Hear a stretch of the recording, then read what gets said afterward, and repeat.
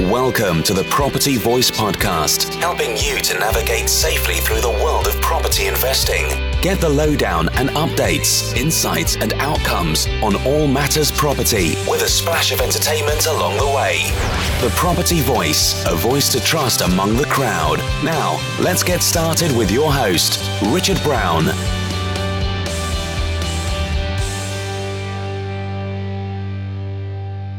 Hello and welcome to another episode of the Property Voice Podcast. My name is Richard Brown, and as always, it's a pleasure to have you join me again on the show today. Well, over the past few weeks, we've been covering FinTech in particular as part of the overall PropTech scene. So this week, I plan to wrap up the FinTech theme based on what came out of my discussions with Ray from Unmortgage, Ishan from Trussell, and Ian from LendInvest. However, I shall also add in some extras from my own research at the same time. So let's pull together the key themes and trends within FinTech as it relates to PropTech now. Okay, so let's get on with this week's featured topic with Property Chatter. Well, FinTech as a segment, or sub-segment rather, of PropTech equally has a number of sub-segments itself. So it's quite a complex subject, this, as I'm sure you've picked up already if you weren't aware. And here they are, as I see them at least, and how they relate to us as property investors. So the first big theme is mortgages and lending, obviously. And all of my three recent guests had a stake or interest in this segment, although perhaps coming from slightly different angles. First, Ray from Unmortgage, who is looking at developing a hybrid between renting and buying a property. Then Ishan from Trussell, who are leading the digitization of the mortgage application market. And Ian from LendInvest, who have developed an online platform using multiple funding sources behind it. And all three have technology at the heart of what they do and seek to innovate or make progress to do familiar things in property financing in more efficient, productive or innovative ways. And of course, prior to the 1990s, when it came to acquiring an investment property, we probably had a choice of using cash, so we'd have to be wealthy, or persuading a commercial bank to give us a loan or a facility, probably again using a high cash deposit. And of course, that's if we could persuade them to part with the money as well. Of course, buy-to-let mortgages arrived in the 1990s in earnest, followed by bridging finance perhaps in the last 10 to 15 years or so. None particularly used technology in the way that they were offered or taken up by us as investors and borrowers. But now that we have buy-to-let and commercial mortgages from lenders and brokers that offer us the opportunity to apply online. And we've seen peer-to-peer and crowdfunding platforms spring up with companies such as LandBay, LendInvest, Property Circle, Property Partner, The House Crowd, and Property Moose is just some of the new kids on the block. Now, beyond more mainstream lending, we can even obtain property financing through bonds, equity raises, and even JV or joint venture partnerships through various niche online platforms, which are starting to mushroom up, such as from Property Crowd, and also some matching of JV partners, which is at least initiated online.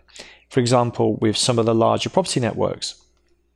And whilst most finance providers often need to be high net worth or sophisticated investors, the investors themselves or developers who are using such financial services don't necessarily need to be. So do expect more of these services to be fully delivered using online and mobile apps going forward as well. And the second big area is that I wanted to cover today was payments and currency. So collecting payments for services provided and income, such as rental income, short-term stays, or smaller ad hoc services, for example, can now be done easily online and on mobile. Internet banking has obviously helped a great deal, but so too have technologies like PayPal as a more established player, but also relative newcomers such as Stripe with its internet payment collection, Go Cardless with its Everyman direct debit collection service, and iZettle recently acquired for $2.2 billion by PayPal with its low-cost contactless payment collection terminal. All of which are making collecting smaller payments simpler and more cost-effective using technology. Then we have mobile wallets and payment apps, which are not quite as popular in the UK as they are in other parts of the world, but make no mistake, Apple Pay, Samsung Pay and Android Pay are all helping to turn your smartphone into a payment card. Prepayment credit cards are also emerging as a safer way to protect us for online payments. I myself have used Cash Plus in the past with a prepayment credit card, but there are plenty of others, and equally, companies like Revolut also offer a prepayment card facility, both as a physical card but also as a virtual card as well. And mobile payments are growing an emerging sector, and so watch this space is what I suggest. Then, of course, there is the currency transfer services, which have always been time-consuming and hellishly expensive, what they are really. Thank goodness for TransferWise, which has helped me to make and receive international property foreign currency transfers and payments. And then Revolut for an omni-currency prepaid credit card for international travel.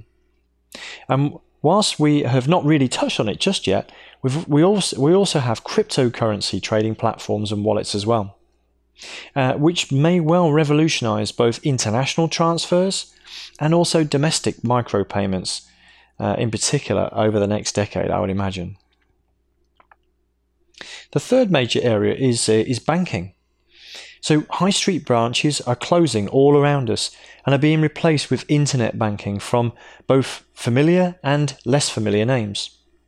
Banking is increasingly available on your desktop, your tablet, and also your mobile phone now, which does make life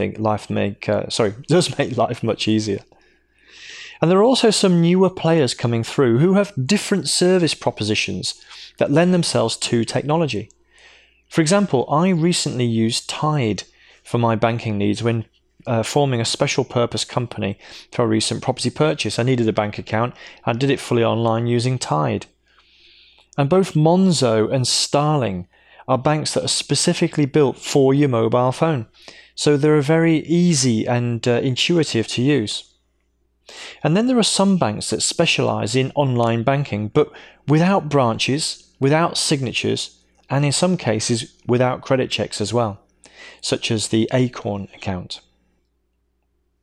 The fourth area is insurance, and we've not really spoken much about or heard much about insurance and innovation within the insurance sector during this series so far. And you may well have used an insurance market consolidation site, such as Money Supermarket or Go Compare, for example. And these essentially use data and screen scrape robots to search the databases of multiple insurance companies and brokers to arrive at the most competitive quotes. And they work okay, but they don't tend to cater for the more sophisticated needs of property investors at times, such as those who've got HMOs or short-term or holiday lets, or just being landlords looking for more than just a cheap insurance product overall. Now, Ray from Unmortgaged did mention Lemonade, if you remember, and they're a USA-based insurer that are adopting behavioral economics to the sector by basing premiums on rewards rather than punishments. So, for example, they share in the savings where there's no claims with the customers. And then there is SafeShare, which was founded fairly recently, just in 2015, that has developed an insurance product for people renting out space in their homes to people to use as offices. And it's built on blockchain technology, and it uses Lloyd's insurers to underwrite the policies. But that sounds like a whole podcast episode all on its own. So we'll leave that one for one of our blockchain-themed episodes, I think. The fifth and final area, the fifth area I wanted to cover off was wealth management, investments, and advice. And this is another subject that we did not touch on too much over the past couple of weeks, but is attracting attention especially to people looking to save, such as for a property deposit, or to diversify their investments across different asset classes and geographies. So for example, you can easily now set up an ISA or a SIP in just minutes using platforms such as Hargreaves Lansdown, amongst others. Another trend is the emergence of the so-called robo-advisor, which uses a digital platform. Nutmeg is one of the most established, but you can find an increasing number of alternative platforms and apps emerging too. For example, I've just invested in 3 startups in this space myself. One is MarketsFlow, which uses machine learning to manage the asset allocation and portfolio. Another is Oval Money, which helps to keep on top of your saving and spending habits.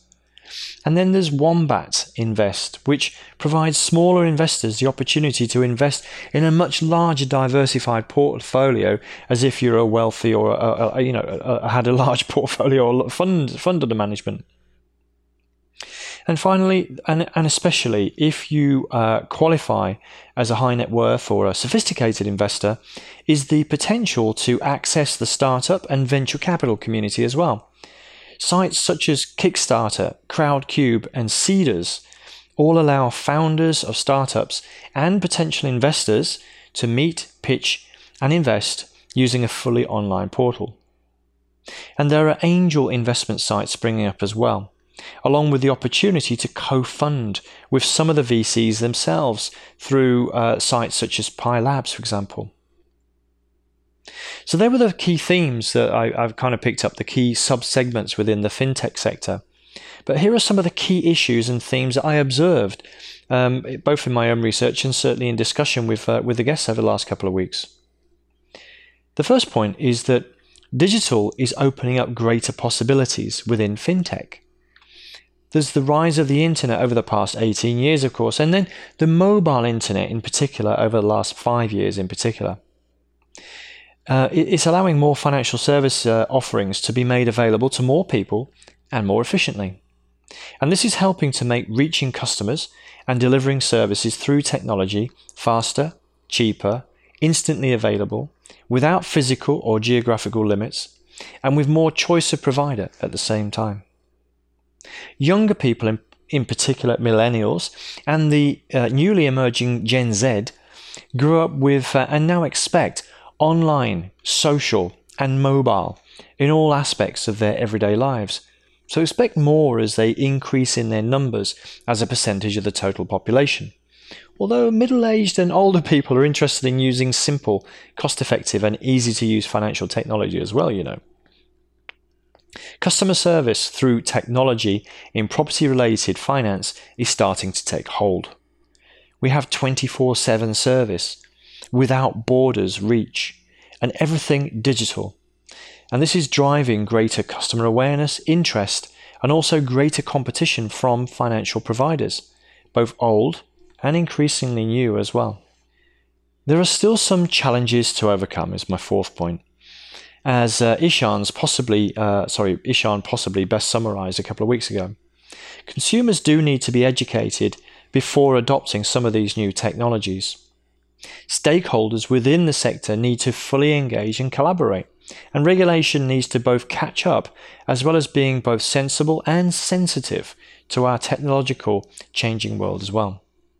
The status quo could do more, but equally there are plenty of quick wins, progress milestones, and genuine innovations to celebrate at the same time. Fifth, evolution, not revolution. We might not yet have seen a Google, Amazon, or Facebook of FinTech.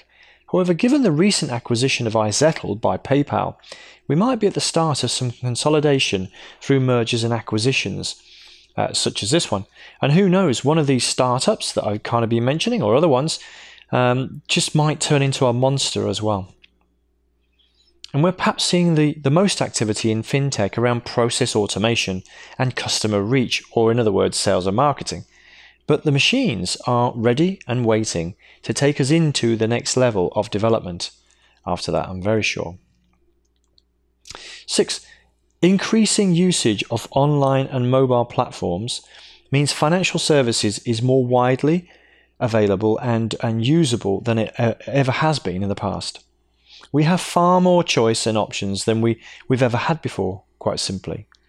So now we need to establish ways to understand what is available, from where and from who, along with what best fits our needs and personal interests. That could be a bank that is built to work on your phone. It could be a lender that allows us to access a bank of peers as opposed to peering into a bank branch. Or one payment card that can literally replace all of those cards in your wallet and on other online payment services as well. Be it close to home or far from home. And finally, people and machines are working together. Machines can simplify processes, leaving well-trained and experienced people to focus on what they're good at. However, machines are becoming increasingly intelligent and are also learning fast. So there we have it. It's my wrap-up of FinTech as it relates to us as property investors. And my thanks again go to Ray, Ishan and Ian for their respective contributions over the last couple of weeks as well. I perhaps saw FinTech as one of the most prolific and fast-changing segments of PropTech when I started this series, and much of that view still remains. There could be some big changes that are coming downstream that we could start to see from other technologies such as the Internet of Things and blockchain, but perhaps over the second half of the next decade rather than the first. But I, for one, am expecting to see more advances in FinTech in the next 5 years, and ahead of that, that's for sure. So that's all for this week. Next week I plan to dive a little deeper into learning and development, which is not exactly one of the most obvious segments of PropTech, so do make sure you join me for that.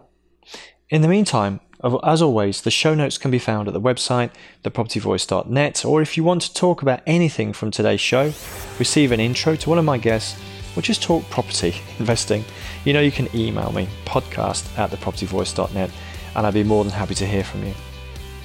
But until then, all I'd like to say is thank you very much for listening again this time, and until next week on the Property Voice podcast, it's ciao ciao. Thank you for listening today. Now head over to thepropertyvoice.net for more inspirational content and get updates through our mailing list. Join us next time on the Property Voice podcast. And if you enjoyed the show, please don't forget to rate us on iTunes.